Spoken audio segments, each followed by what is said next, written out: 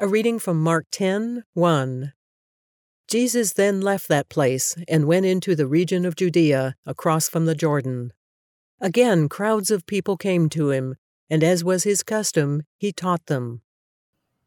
So I have a question which goes all the way back to the time that Jesus walked the paths in Galilee and Judea. And that is, and we'll handle this another day as well.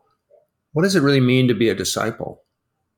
Yeah, that's a great question. We're going to get to that, as you know, but Jesus talks clearly about the cost of discipleship multiple times. And he even talks about taking up our own cross to follow him. And really, I think the foundation of discipleship is really surrender or submitting your life to Christ, right? Making your life not centered on you and your goals, but on him and his goals. That's kind of that foundation for discipleship.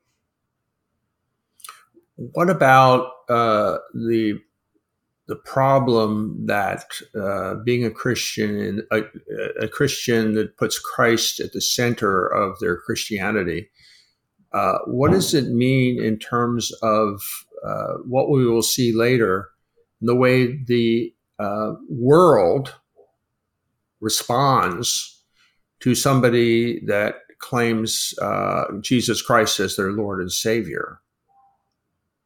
That's a great question. I mean, Jesus, he does not shy away from this.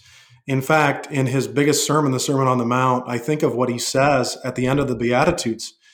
He says, "Blessed are you when others revile you and persecute you and utter all kinds of evil against you falsely on my account. Rejoice and be glad, for your reward is great in heaven. For so they persecuted the prophets who were before you." So essentially, Jesus says, when you stand for me, you will be persecuted. And then he kind of depersonalizes it. He says, by the way, this has happened to everybody who stood for God in the past as well.